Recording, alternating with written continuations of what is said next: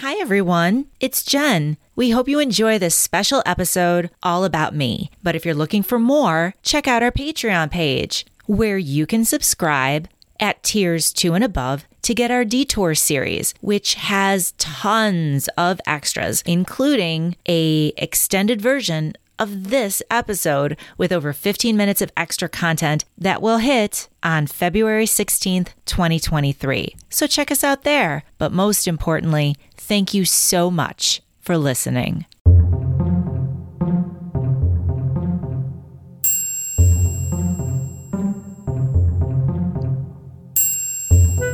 On this episode of Common Mystics, we discuss me, Jennifer James. I'm Jill Stanley. We're psychics. We're sisters. We are common mystics. We find extraordinary stories in ordinary places. But today we're talking all about me. Today it's Jennifer on the hot seat. Eek. I know, it's awkward. I know, it's so awkward. We're just going to jump right in. We're just going to do it. We're doing it. Jennifer, you and I often refer to our upbringing on our podcast, right? We talk about how the paranormal and spiritual, metaphysical things were the environment in which we grew up. But some people may be surprised about your relationship and your insights regarding the paranormal from a very young age. Can you describe that to me? Sure. You know, for me, it was really complicated because... #complicated. Right? Because when I was born, Mom and Dad lived in Grandma's 4-flat building. Mm-hmm. So the first 5 years of my life, while I lived in that building, Grandma, Irina, was my primary caregiver. Right. I was with her every single day. And she was spiritual AF. Oh my gosh. She lived her spirituality. Everything she did was seeped in not only prayer, but mysticism. But how did you digest that? It was normal. It was normal. It was normal for me, and I spent every day with Grandma. So did you feel, although you were immersed in this environment, did you feel like congruent to it? Do you feel like you were a part of it, that you had that same... Oh, no, not at all. No, Grandma was special. Grandma, I understood very early on, had like a hotline to God. Like she was the one to go to. If I ever needed anything, it was just known that Grandma had connections in heaven.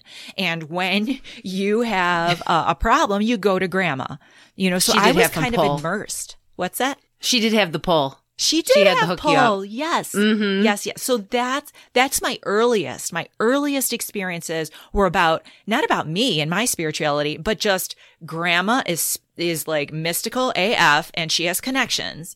So anytime you need anything, Grandma is your go-to or my go-to. Got it. So you weren't you weren't following in her footsteps, No. doing the same kind of rituals. You were just like, Grandma, I need something, hook it up. And she would. Exactly. Right. I got it. Yes. So you knew that there was a possibility, there was an awareness there, but you weren't doing it for yourself. Oh, I wasn't doing it for myself. To me, it was all about Grandma. Grandma was the one with the power. And when I was in her presence, I felt that power, but it wasn't mine. It was just because I was in her presence. Then eventually you moved to Forest Park with your younger siblings as they were coming along, as the stork were bringing them to you. Yes. And so now you were away from that mysticism. Yeah. Well, yes and no. I was away from Grandma's sense of spiritual protection. Oh, okay. So you were like to the wolves is what it sounds like. Yes. When we moved to Forest Park, not long after that, that's when Mom and Dad's marriage really started to hit the rocks in a way that I felt. Eesh. And I was only in second grade when they separated and Dad moved out of the house. And you were born when I was 7. Mm-hmm. So question. So if you imagine, go ahead. Okay, so question. So you are living in Grandma's house in a nice cocoon of Grandma love and magic. Yeah. You moved to Forest Park. Your siblings are coming along fast and furious. And are you tapping into anything that you experience with grandma? Like we described in my episode as self-soothing, because that sounds like you went through some shit at that time. Were you doing any of that? That's a really good question. My experience was a lot different from yours because as the oldest of four, as the oldest daughter of a mother who then had to go to work and was really very absent in the house because she had to be, because there was this whole situation with the divorce and dad not supporting us monetarily and the fight over money, and then mom having to work 2 and 3 jobs. And then when she was home, having to sleep, you know? So I had to be a mother, a caregiver.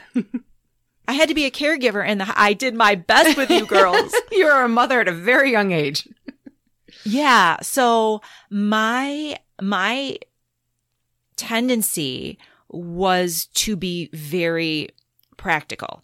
Got it. Be very left-brained. You were on a mission. Because you had to keep the house together. I was on I recognized that this was bullshit. This complete situation is bullshit. It is chaos. It is bullshit. And the one area. You're not saying paranormal is bullshit. You think our circumstances. I'm saying the chaos growing up without parenting. Yes. Growing up in a house without limits, without rules, without parenting. I mean, we were poor. And Jennifer, we ate like raccoons out of garbage bags of apple fritters that were thrown out at the local bakery. You can totally edit this out, but I need to tell you, last night when we were playing marbles at my in-laws' house, they had apple fritters. And I swear, every time I see an apple fritter, I feel like I'm being punked.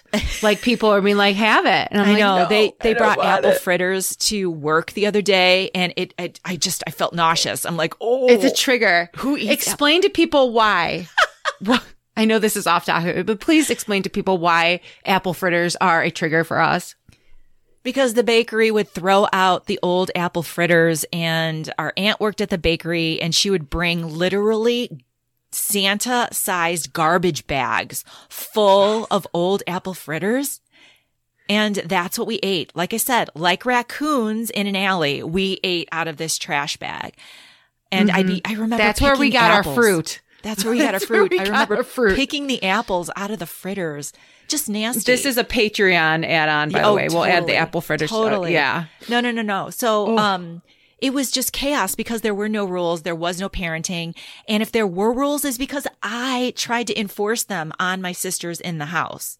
And it didn't work. Not only that, when you would talk to grandma about some of the real struggles you were having on adulting when you were like 7 or 8, she would tell you the best way out was to do your very best in school. So not only were you trying to run the household at 7 or 8, but you were also super focused on your scholastics, right? You were like, oh yeah. That is true. School, I was successful in school. I was always successful in school.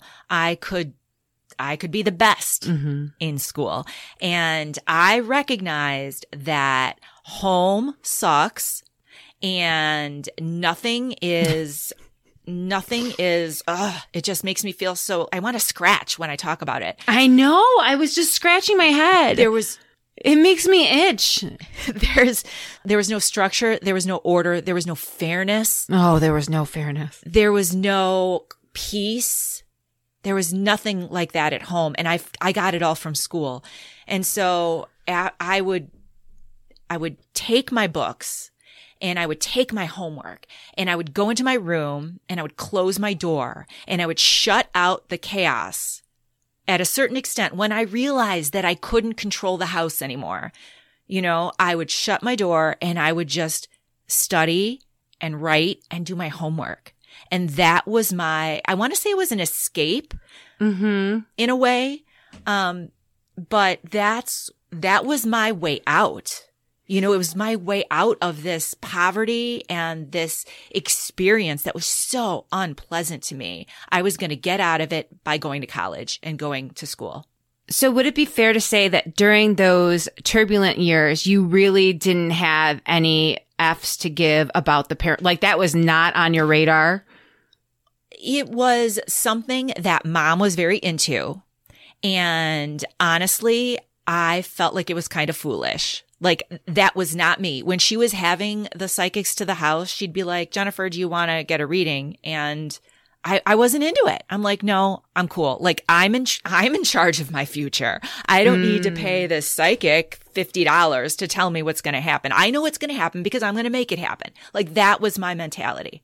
Now, all that being said, in spite of yourself during those times, did you have moments that seemed to be spirit intervention at all? Did you recognize spirit in your life even though you weren't looking for it and exercising that part of yourself at a young age? I think in hindsight, I can see those moments. For example, after we moved to Forest Park, when my world fell apart because I lost grandma, and we moved to Forest Park, and the marriage was rocky, right?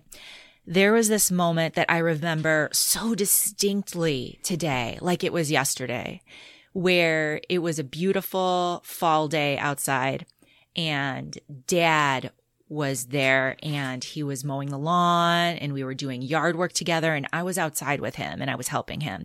And there was a radio on and the song on the radio was Sunshine on My Shoulders by John Denver. Aww. And I remember watching Dad and just being filled with the knowledge that this moment would never again be replicated in my life, that Dad was like going to be gone. Like there would never be another moment where I had mom and dad in the same place, in the same space, you know, in the house.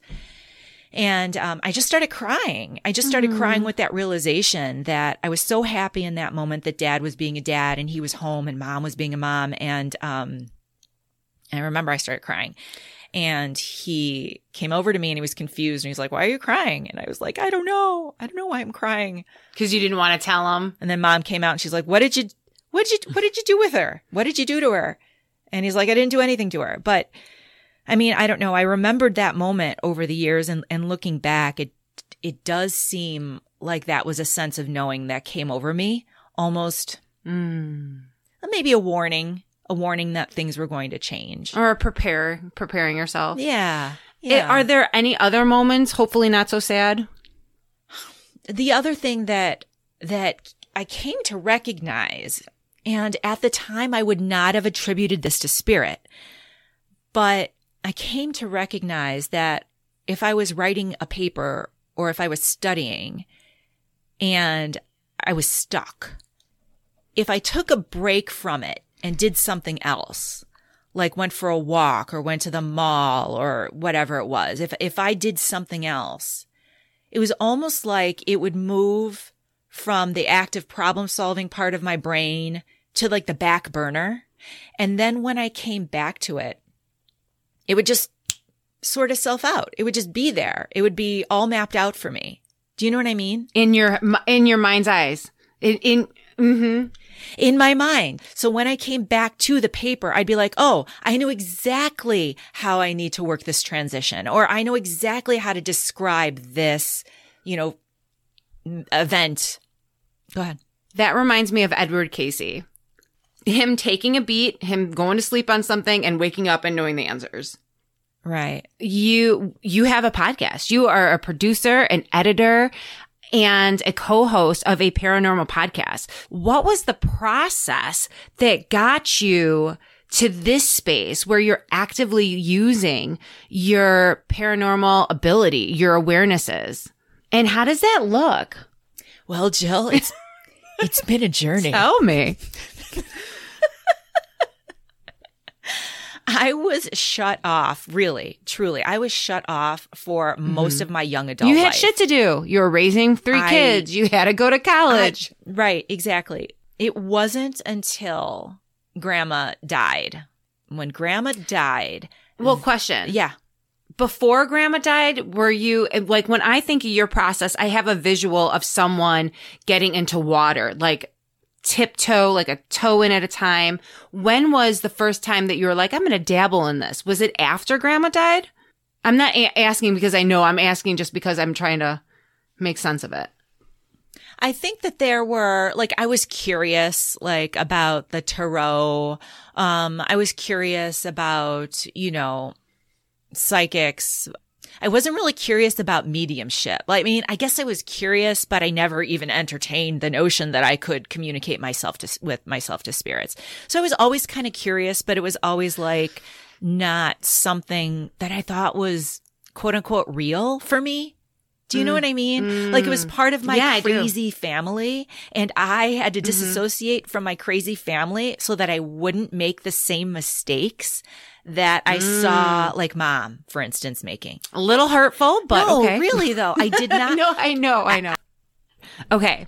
So now Grandma has passed away. What happens? What is the catalyst for you to be like, okay, let's paranormal it up? Well, the funny thing is, Grandma died, and then she came to me in a dream.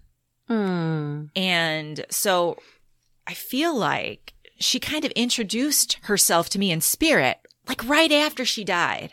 That's the cutest thing in the entire world. Like, she was saying, baby, I'm not gone. Yes, I'm not gone. I'm still here for you. And so that to me was comforting, because now I was like, all right, if I open myself up to spirit, I have Grandma on the other side. And Grandma is not going to let anything happen to me. Otherwise, without someone like Grandma, I think my rational mind would be like, I don't know who you are. I don't know who I'm talking to. I'm not going to open myself up without some sort of guard at the door. Right. And to me, Grandma was the guard at the door. So then I remember distinctly, after Grandma had died, you were at my house. And we had taken out the Ouija board, and we were going to, quote unquote, mess around with the Ouija board. We were going to try to get some answers from spirit. I always was pressuring you to play with spirit. To be completely honest, I was like, can we play? I know, but you can be a little too forceful. This time I broke you down. I was like, get your hands on this. We had the Ouija board out, and we wanted to talk to Grandma. And I remember I was looking at the Ouija board, and I was sitting across from you at my kitchen table, and I heard Grandma laugh. In my head, I heard her laugh, and she said, you don't need that. You girls put that away. You don't need that. Well, that's comforting, because in life, if she saw us playing with the Ouija board, we would have got our asses kicked. Like, for sure. So that's nice that she was all like, oh, yes. Because in life, she'd be like, get the matches. You're right. We're burning it. Right. So she then proceeded, or I don't even know how it happened, Jill, except that I started to have a mediumship experience. And what did that look like? I know you're going to ask me, so what did that look like? Well, here's what it looked like. I had a vision in my head of Grandma bringing people to me, and the people were telling me things, and I was just saying what the people were telling me. And who were these people? Friends of yours. Friends of yours were coming through to me, and one of them, Justin, right? Jason or Justin? Jason. I have a lot of people that died on the other side. So absolutely. They were my friends, and they were taking advantage of the fact that Jennifer was in spirit, right? Yes. And I remember I knew that you had a friend who died named Justin. Correct. But I was getting the name Jason in my head. Which happens to be, yes, because Jason and Justin were brothers. And so there was a Jason still alive. Yes. There's a Justin dead. Yes. But what Jennifer didn't know is that I had a very good friend, a coworker, that had recently died named Jason. And the funny thing was, I was confused, and I was saying to myself, Jennifer, this is not real. You're wrong. This can't be right, because Jason is alive. I know Jill had a friend named Justin who died, but Jason, his brother, is still alive. But the guy in my head kept saying, Jason, I'm the kid.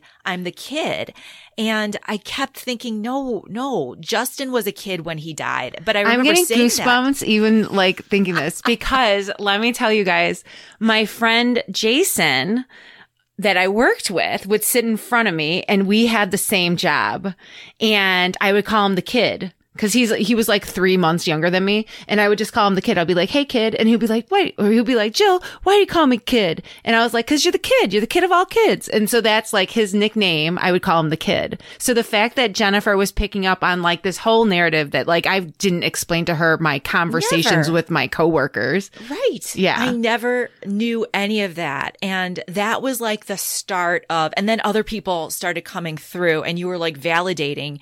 And I wasn't even in a spot. It was almost like I was in a like semi-meditative state. I was focused on who was coming in and I was just saying what was coming out and I was trying to make sense of it. But that was the beginning and I couldn't believe it. I really couldn't believe it. So in that process, you weren't even though these extraordinary messages, and I say extraordinary just because you didn't know them, were coming through to you. Yeah. Were you like a believer? Were you like, sign me up? I am a total psychic right now. Like, what was that? What was the takeaway from that experience? I guess the takeaway was, oh my God, this is real. Jill's not crazy. Like this really can happen. Not for that reason. You know what I mean? This is real for me. This is something that is actually something that I can do. Okay. So now you are essentially more open after that experience. Yes. Yeah. After the experience in your kitchen and I browbeat you into mediumship. Now, from that moment, how did you engaging with spirit develop after that? Because that was extraordinary for you. So now moving forward, how did it look? I think it looked like, I think our relationship, yours and mine, changed a little bit because then I was open to quote unquote playing with you. Do you know what I mean? Like, yes. Yeah, like playing with going to cemeteries. Yeah, going to cemeteries. I mean, I will say we did that spell though before Grandma died. We were desperate. Right. Yeah. But I never thought it was going to work. Oh, I knew, like, it felt like a movie. Like, it felt like it was going to work. Anyway. But even that experience seemed so extraordinary, like so out of the norm because we were so desperate. It was so charged that I don't think that I honestly felt like I couldn't repeat that. It felt like an anomaly. It felt like the exception, not the norm. Doing that spell, even though it was really powerful. What's the word? Harmful, caustic person out of our lives when we did that spell. Yeah. So then moving from your kitchen that afternoon after Grandma died and you're surrendering, did it become the norm for you to engage in spirit? I think more and more so. I think I started to, once I opened my mind to the possibility that it was real for me and that it was really happening for me. I think it made me more curious. And it also, again, the fact that I had Grandma as my protector in that space made it safe. Got it. Do you ever use this awareness to bring joy or, as you put it, self-soothing or some way to help you along, some way to enrich your life? Yes. Yes. I do find that I need it.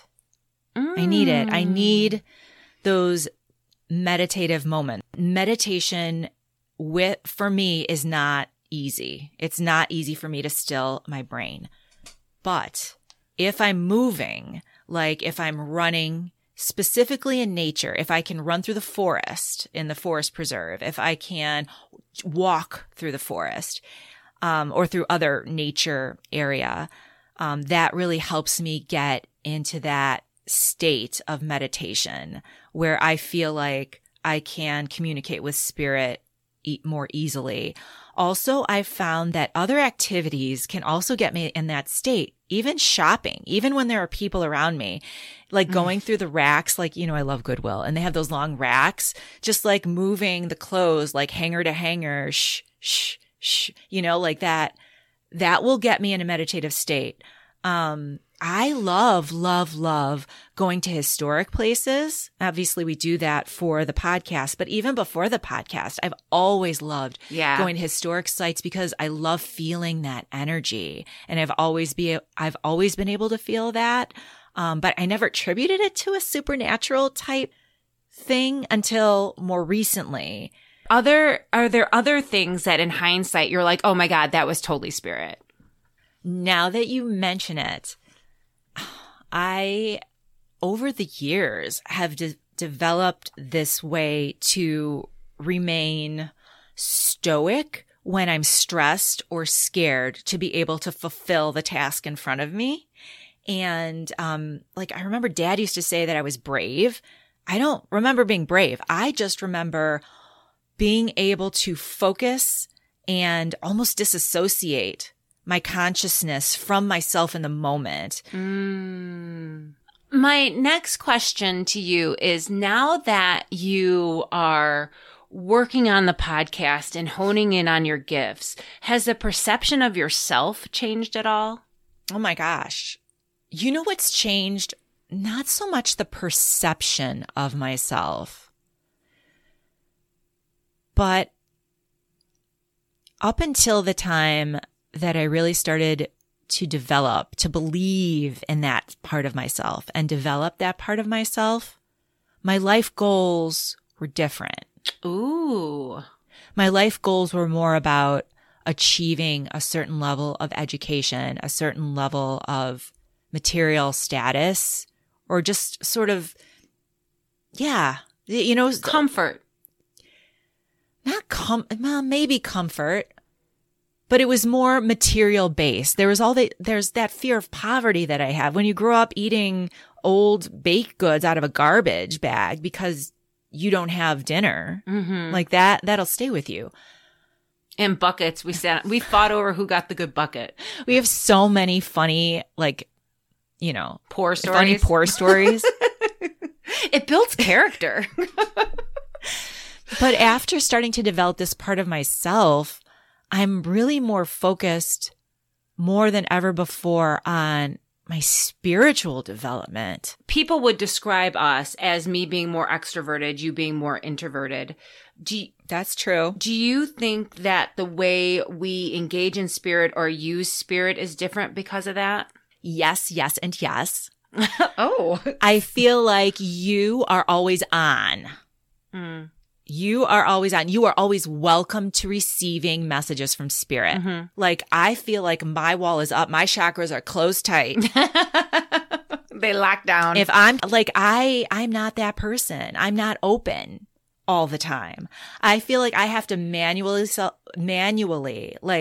and intentionally open myself up and say, okay, spirit, I'm ready for you now. And I think that's one of the reasons why tarot appeals to me. I was going to get there. Okay. So if you were going to pick what modality or what instrument you use to explore spirit and to work with spirit, what would it be and why do you enjoy it? It would be tarot. Mm-hmm. That's the method of quote unquote divination that I am most drawn to. And I think one is because when I open up my cards, there's kind of a ritual there and I'm telling spirit, okay, I'm opening up for you now. This is time for you to communicate with me. That's one reason.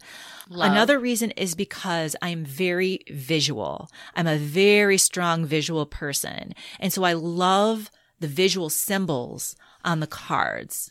If you were going to speak to someone who is in later years, they're not in like teens or 20s, and they think that maybe they're past their opportunity to become aware of a spirit, what would you say to those people?